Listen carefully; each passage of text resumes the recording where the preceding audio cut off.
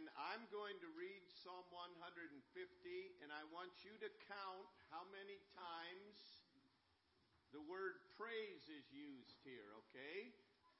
Psalm 150. Praise the Lord. Praise God in His sanctuary. Praise Him in His mighty firmament.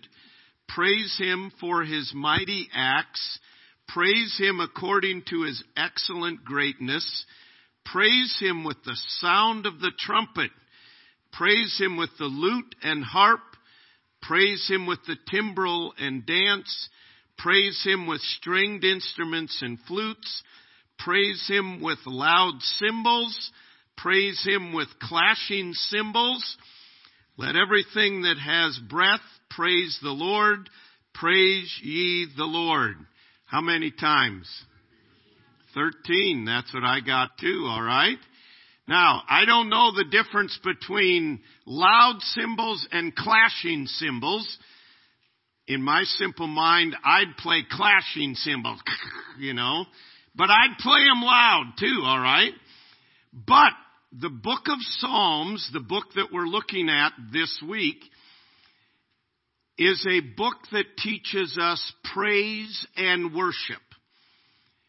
It is divided into 5 different books, and at the end of each book, it ends with a doxology inviting us, praise God from whom all blessings flow.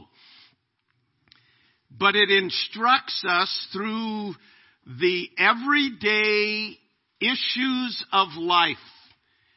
In the book of Psalms, you will read Psalms where the psalmist is at a low point that you cannot get any lower. And it's a psalm of lament. It's crying out to God.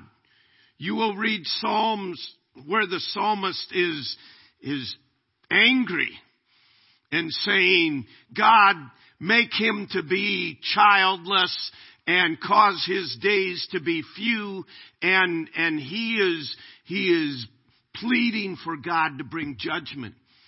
You will read Psalms where the psalmist is filled with exaltation and joy and overflowing with praise to God. But even in the Psalms of lament, you will find that there is a thread that runs through that teaches us about praise to God. Psalm speaks honestly about life's struggles, the highs and the lows, and it commands us to praise God. Now, we often are commanded and exhorted here at church to read our Bible, to pray, to witness, to walk in the Spirit and various things. But I was really convicted in studying the Psalms. We aren't often exhorted and commanded to praise the Lord. But the entire book of Psalms is telling us, praise the Lord. I mean, throughout the book of Psalms, he gives many reasons, and this morning I want to just quickly mention some reasons, but this aspect of giving praise to God is something that I am woefully negligent of, and I believe across the board we are. We are not just to, in our heart, say, thank you, Lord. It says we are to praise Him in song and praise Him in voice and praise Him in all of our life. Let everything that has breath praise the Lord. The chief end of man is to praise God, to live to the glory of God, and to enjoy Him all our life. So, God is to be praised with passion. And there are a number of psalms that fall under these divisions to praise Him for creation. Psalm 8 and 19 and 26, 29 and on. They are calling our attention. The heavens declare the glory of God. The firmament showeth his handiwork. Throughout the book of Psalms, he calls attention to his creation. Our hearts at this season of the year in Iowa should be filled to overflowing with thanksgiving for his creation. I mean, to me, it's incredible. The various colors. How does this happen? I mean, even the most basic thing, you plant a brown and white or brown bean seed in the ground, and it produces this luscious green leaf until the bugs get it and eat holes in it, right? But, I mean, this is everywhere around us. If nothing else, just creation, we should be saying, praise God.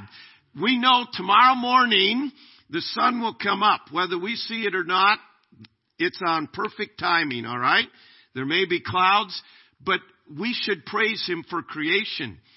Secondly, to praise him for his word. Psalm 1 begins with exhortation about his word and says, the blessed man meditates in his word day and night. Turn with me to Psalm 19, though. I want you to see this. We're going to look at Psalm 19, but Psalm 119 is the longest chapter in the Bible. And every verse, with the exception of 2 of them, I believe it is, make direct reference to the Word of God. That's not a coincidence that happened. The Word of God is very, very important, and we need to praise God for His Word. Notice Psalm 19, verse 7. The law of the Lord is perfect, converting the soul. The testimony of the Lord is sure, making wise the simple. The statutes of the Lord are right, rejoicing the heart. The commandment of the Lord is pure, enlightening the eyes. The fear of the Lord is clean, enduring forever. The judgments of the Lord are true and righteous altogether. More to be desired are they than gold, yea, than much fine gold. They are sweeter also than honey and the honeycomb. Moreover, by them is thy servant warned, and in keeping of them, God's word, there is great reward. So he says, let the words of my mouth and the meditation of my heart be acceptable in thy sight, O Lord, my strength and my Redeemer. All the characteristics of the Word of God. And we're not going to take the time to list them. It converts the soul, makes wise the simple. It rejoices the heart, and so on. It enlightens the eyes. You mothers, the greatest thing you can do for your children is plant the Word of God in their souls. I mean, to help them memorize the Word of God, to memorize it along with them. The greatest thing that you can do in any life, your own personal life, in the life of your children or grandchildren, any of us, is the Word of God. And throughout the Psalms, you will find reference after reference. When's the last time you really praised God and said, God, thank you for your word. Your word is exalted, and it is eternal, and it is a lamp unto my feet. And God, I thank you, the psalmist said in 119, that I've gone through these afflictions, deep, deep trials of life, because it's in those I learned your word. So we praise him for creation. We praise him for the word.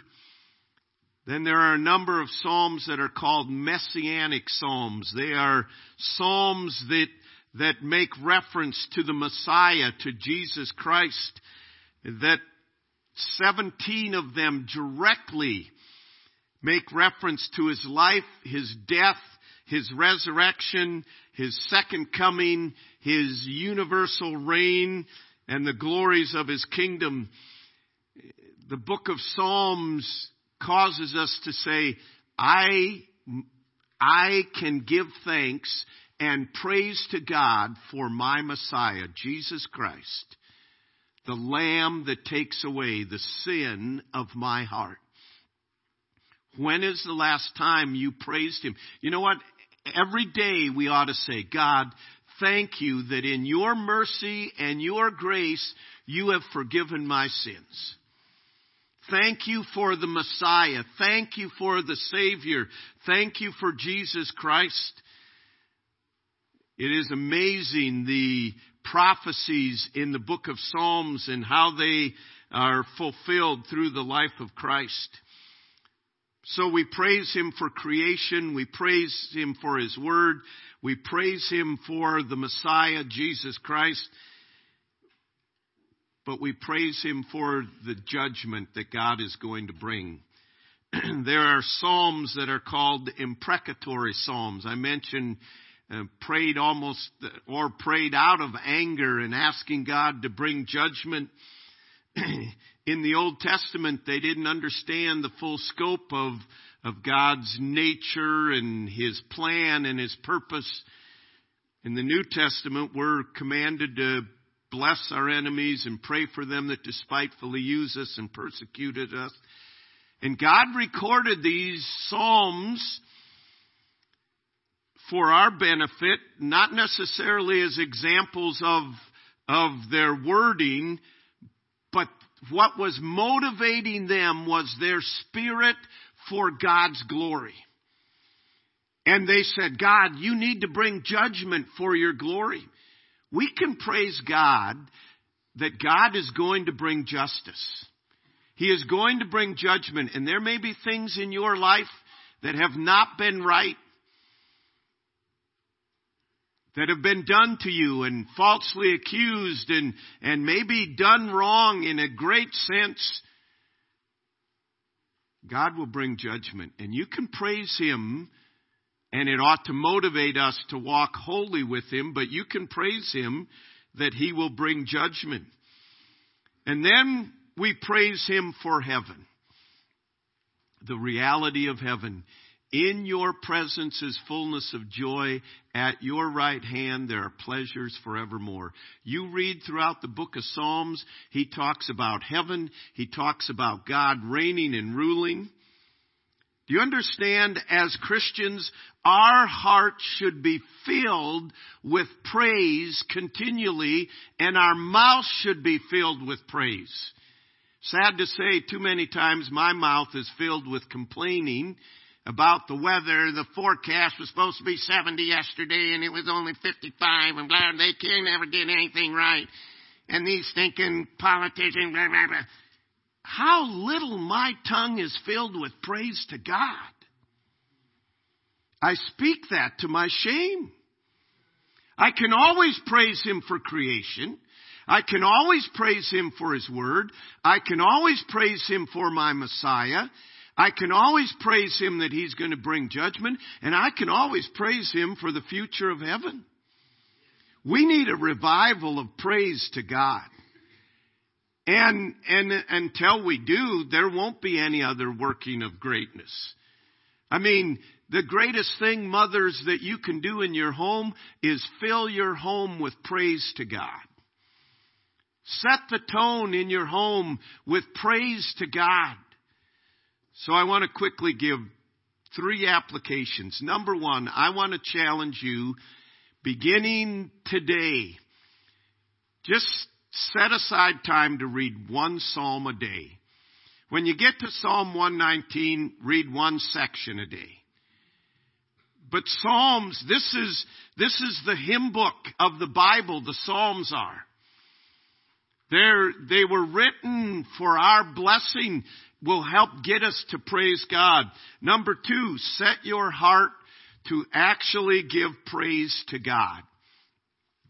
Psalm 119 and verse 164, David said, 7 times a day I will praise you, O Lord. That means there were 7 times every day that David specifically praised God. He said, that's what I'm doing. And I'm not going to God to pray and say, give me this, give me that. 7 times a day, I am just going to God and I am going to praise Him. I'm not saying you need 7 times a day. But I'm saying we need sometimes a day where we specifically say, God, I am coming. I was made to praise you, and I haven't been doing that. And now I'm going to remedy that, and I'm going to come, and I'm going to give praise to you. And then thirdly, I just encourage you, sing to the Lord. Ask God, God, give me a song. And an easy way to do that is just grab a hymnal and pick a song. But God, give me a song. It is incredible. When you read about people that have been in prison for Christ, they have said the 2 things that help them get through it is their memorization of the Word of God and their memorization of hymns of faith that ministered to their souls. God didn't intend singing to just take place in church. Now, some of us need to go to the back 40 to sing, just so we're not a stumbling block to others, all right? But honestly, that's some of the best times. When you're going out to feed the cows, I have some good times singing out there. You know what I mean? Cows don't mind it. You first say, come cow, and then they come, they get their corn, they're good to go, you know. But we need to sing. We've let Satan rob us of our praise to God. And God says, if you don't, I'll make the rocks to cry out to me. And my study of the Psalm this week, one thing I took away is I and we need to praise God much more. It's not because there's a lack of things. We want to make God do our thing, fit him in our box. And if he doesn't, we don't praise him. It doesn't work that way. God has already done so much that our hearts honestly should be filled with praise to God. So I exhort you today, read a psalm a day. Set your heart to actually give praise to God every day, at time to do that, and sing to the Lord. If you know Christ is your Savior, you have every reason to praise God. And the reality is, that's what we're commanded. This is a command of God. I mean, 13 times in one psalm, praise him, praise him, praise him. I mean, you remember your mother saying, do this, yeah, I got it, you know. Well, God's saying, do it. And we go on our way and grumble and complain. God is worthy of praise. Tonight we're going to look at, is there a difference between praise and worship? What does it mean, praise? What does worship involve? And I trust you'll be back tonight. But the book of Psalms is a book to teach us to praise and worship him. Let's stand together. The only announcements I'm going to make is tonight our evening service will be taking a love offering for Megan Masters' summer trip. You can read the bulletin as good as I can read it to you, okay? And if I could have a couple men just take the offering plates by the door. Some of you just want to give desperately. It's burning a hole in your pocket. On the way out, you can do that. But I have to confess, we're going to close our service singing the doxology, okay? Praise God from whom all blessings flow. How many of you grew up in a church that you sang this regularly? How many of you thoroughly enjoyed it when you sang it? A few of you did, okay? I was one that didn't.